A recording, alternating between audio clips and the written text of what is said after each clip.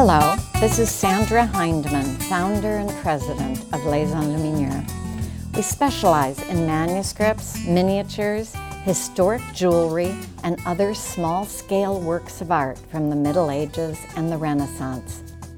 Welcome, and please enjoy today's podcast.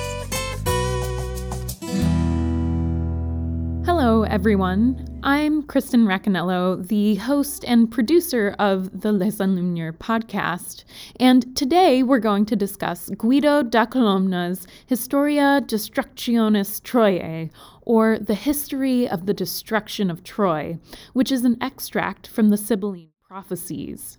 Our copy of this text is in Latin, although it was made in northern France, around 1445 to 1465. This is our TM 1108, or Text Manuscript 1108, and it is a decorated manuscript made on paper rather than on vellum or parchment. It is one of the most popular texts in all of the Middle Ages, influencing both literary and historical writing. Guido da Colonna's work shaped the understanding of the history of Troy for centuries. In the later parts of the medieval period, several translations of Guido's work appeared in Catalan, Dutch, French, English, Polish, Czech, German, and Italian. One of those earliest translations was Historias Troianes, translated to Catalan by Juan Conesa in 1367. It was especially translated and retold in numerous vernacular versions in England, including those by Lydgate and Chaucer. The Troy Book is the Middle English poem by John Lydgate, relating the story of Troy from its foundation through to the end of the Trojan War. It is in 5 books, comprising 30,117 lines in 10-syllable couplets. Troy Book was Lydgate's first full-scale work. It was commissioned from Lydgate by the Prince of Wales, Henry V, or I should say who later became Henry V, who wanted a poem that would show that the English language was just as fit for a grand theme as other major literary languages. Essentially, he was trying to validate English. Lydgate tells us that he began writing the poem at 4 o'clock on the afternoon of Monday, the 31st of October, 1412, and he completed it in 1420. It has been argued that Lydgate intended the Troy Book as an attempt to outdo Chaucer's Trojan romance, but certainly the frequent recurrence of tributes to Chaucer's excellence as a poet is a notable feature of this poem. That text is an epic poem by Geoffrey Chaucer, which retells the tragic story of the lovers Troilus and Cressida in Middle English against a backdrop of war during the siege of Troy. It was written in rhyme royale and probably completed during the mid-1380s. Many Chaucer scholars actually regard this as the poet's finest work. As a finished long poem, it is more self-contained than the better-known but ultimately unfinished Canterbury Tales. This poem is often considered the source of the phrase, quote, "all good things must come to an end." The Latin text was a principal source for Caxton's Réussel of the Histories of Troy, the first book ever printed in English. The Réussel of the Histories of Troy, or Réussel des Histoires de Troie, is a translation by William Caxton of a French courtly romance written by Raoul Lefebvre, chaplain to Philip III, Duke of Burgundy. Réussel simply means collection in English. Hence, the work in modern English would read, "A collection of the histories of Troy." Caxton's translations, and sometimes his titles, incorporated words from other European languages that were left untranslated. Caxton, probably with the assistance of Collard Manson and Johann Weldner, printed his translation in 1473 or 1474 in Bruges. Just 18 copies of this still exist today. A presentation copy of the first edition with a specially made engraving showing Caxton presenting the book to Margaret of York is now in the Huntington Library in California, having previously been in the collections of the Duke of Roxburgh and the Duke of Devonshire. This royal patronage may have been more a form of advertising than a representation of a traditional medieval patronage relationship. Of Guido's text, there are more than 150 known manuscripts in all. This, of course, doesn't begin to factor in the number that must have perished or become lost over time. The large corpus of these extant manuscripts testifies to its importance, but it is nonetheless quite rare to find one on the market. For example, only 2 copies have been offered for sale in the last few years. The competitive atmosphere this text fostered between authors speaks ultimately to the popularity of the text and of prominent patrons' desire to hear the text in their vernacular language. Our author, Guido da Columna, who's also known as de la Colonne and de Columnus, was an inhabitant of Messina, who held office as a judge in the 13th century and wrote this work on the history of the destruction of the legendary city of Troy, following the theme of an earlier Latin work attributed erroneously to the ancient Greek Dares Phrygius, while drawing on the old French Roman de Troyes by Benoit de Saint-Maur. An interest in drawing up the genealogies of major noble families from France to Iceland throughout the Middle Ages led to this interest in the history of ancient Troy and its figures, inspiring the handful of medieval histories that survive. Each more in the realm of literature or medieval romance than accurate history as we tend to understand it today.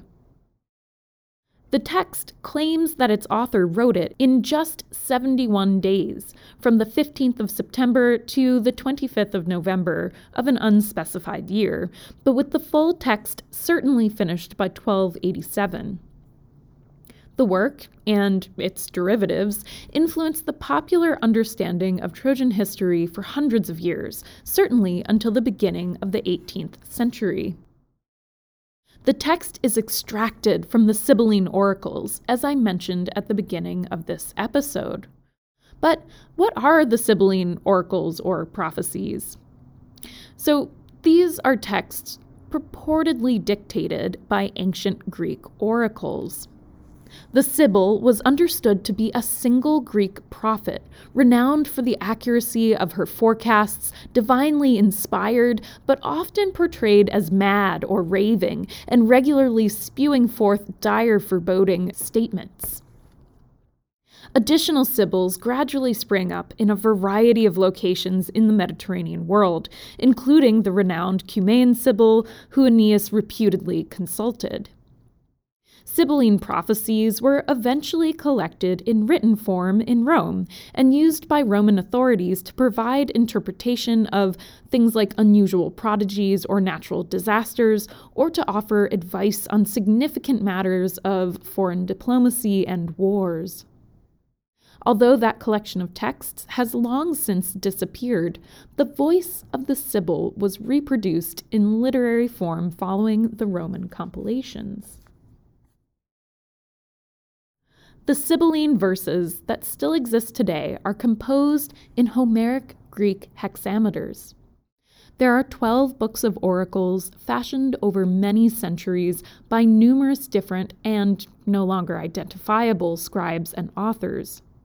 They appear as a mixed assemblage of grim forecasts, historical references, apocalyptic visions, and denunciations of various people, especially the Romans, for their abandonment of piety and their indulgence in evil deeds.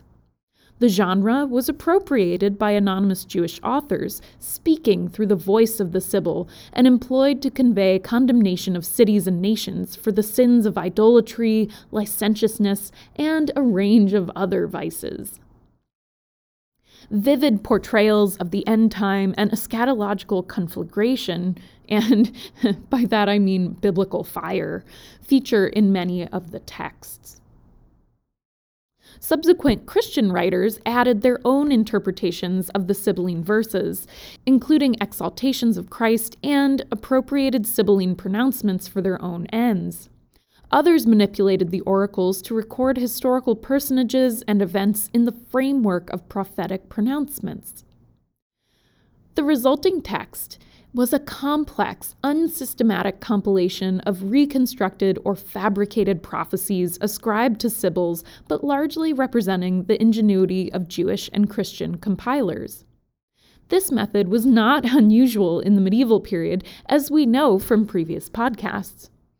Although there is a major difference between an author and a scribe, as we discussed in episode 26, there was often a bit of fluidity between the two professions. Scribes commented on the works they copied, and this developed into the genre of the commentary. Today, commentary usually takes the form of footnotes, endnotes, or a separate text cross-referenced by line, paragraph, or page. But in the medieval period, commentaries became books in and of themselves. The strict modernist division that we have between text and footnotes simply was not used in the medieval period. Our copy of the Historia Destructionis Troiae was copied between 1445 and 1465, although Guido originally completed the text in 1287. It is composed of 74 folios on paper and is foliated from 1 through 74 in modern Arabic numerals. Single full-length vertical bounding lines and 2 horizontal bounding lines are faintly ruled in lead with prickings visible in the upper, lower, and outer margins of the pages. The text was written by a single scribe in a small, neat Gothic cursive script in a single column of 44 lines, with 2 to 5 line initials alternating in red and blue, most with reserved white spaces as decoration. Additionally, those initials from folios 1 to 35 are infilled with flourishings in pale brown ink. A few even incorporate grotesque faces, and the large opening initial S is party-colored in red and blue, with predominantly red flourishing, accompanied by a narrow, four-sided border wrapping around the text in alternating red and blue flourishing. There are notes for the rubricator in the extreme lower margins, but no rubrics were supplied in the spaces left in the text, although there are occasional contemporary marginal notes or corrections. The manuscript has a special contemporary limp parchment binding that's sewn on with 2 tackets. The spine has been reinforced with a strip from a printed textile that is perhaps of northern Italian origin from the 18th century. Our manuscript was copied in northern France, though, probably just after the middle of the 15th century, an attribution we've made based on the evidence of the watermarks on the page. Both are found on paper, manufactured in Troyes. The coat of arms on paper attested in Troyes in the 1460s, and the bull's head on the paper, that is the bull's head watermark, attested in Troyes in 1442 and in Paris in 1446. Many manuscripts of this text were elaborately illustrated for important patrons. The simplicity of this copy indicates that it was made for a reader of lesser means, who, nevertheless, was able to read the Latin text and valued the neatness with which it was executed. This origin is also reflected in its contemporary binding, which was sewn on with tackets.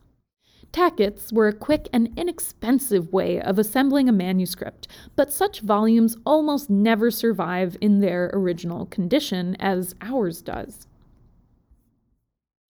Additionally, there is a partially legible note on the back cover attributing the text to Darius Phrygius and dating the manuscript to the 12th century.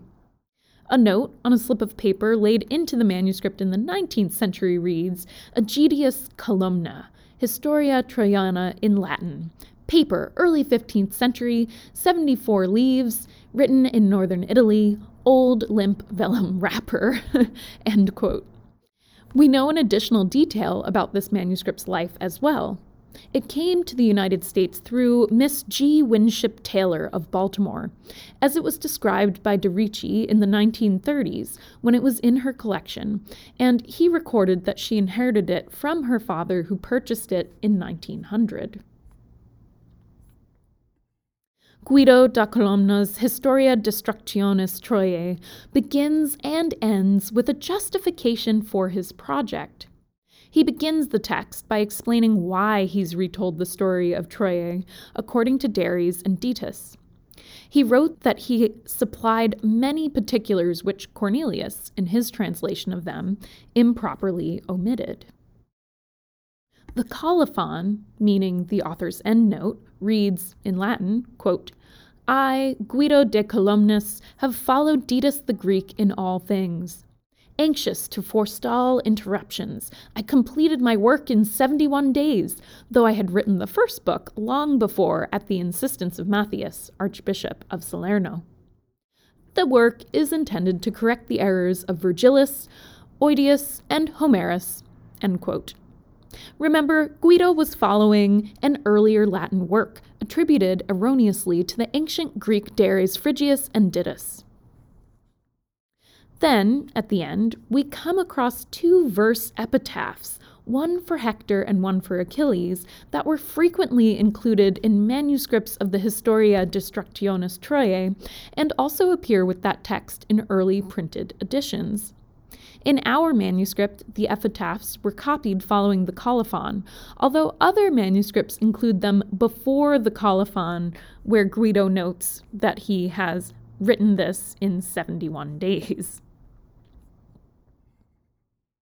The body of the narrative of this text moves from the remote origins of the war in Jason's quest for the Golden Fleece to the heroic battles and downfall of Priam's Troy, and finally to the catastrophes awaiting the Greek victors on their homecoming.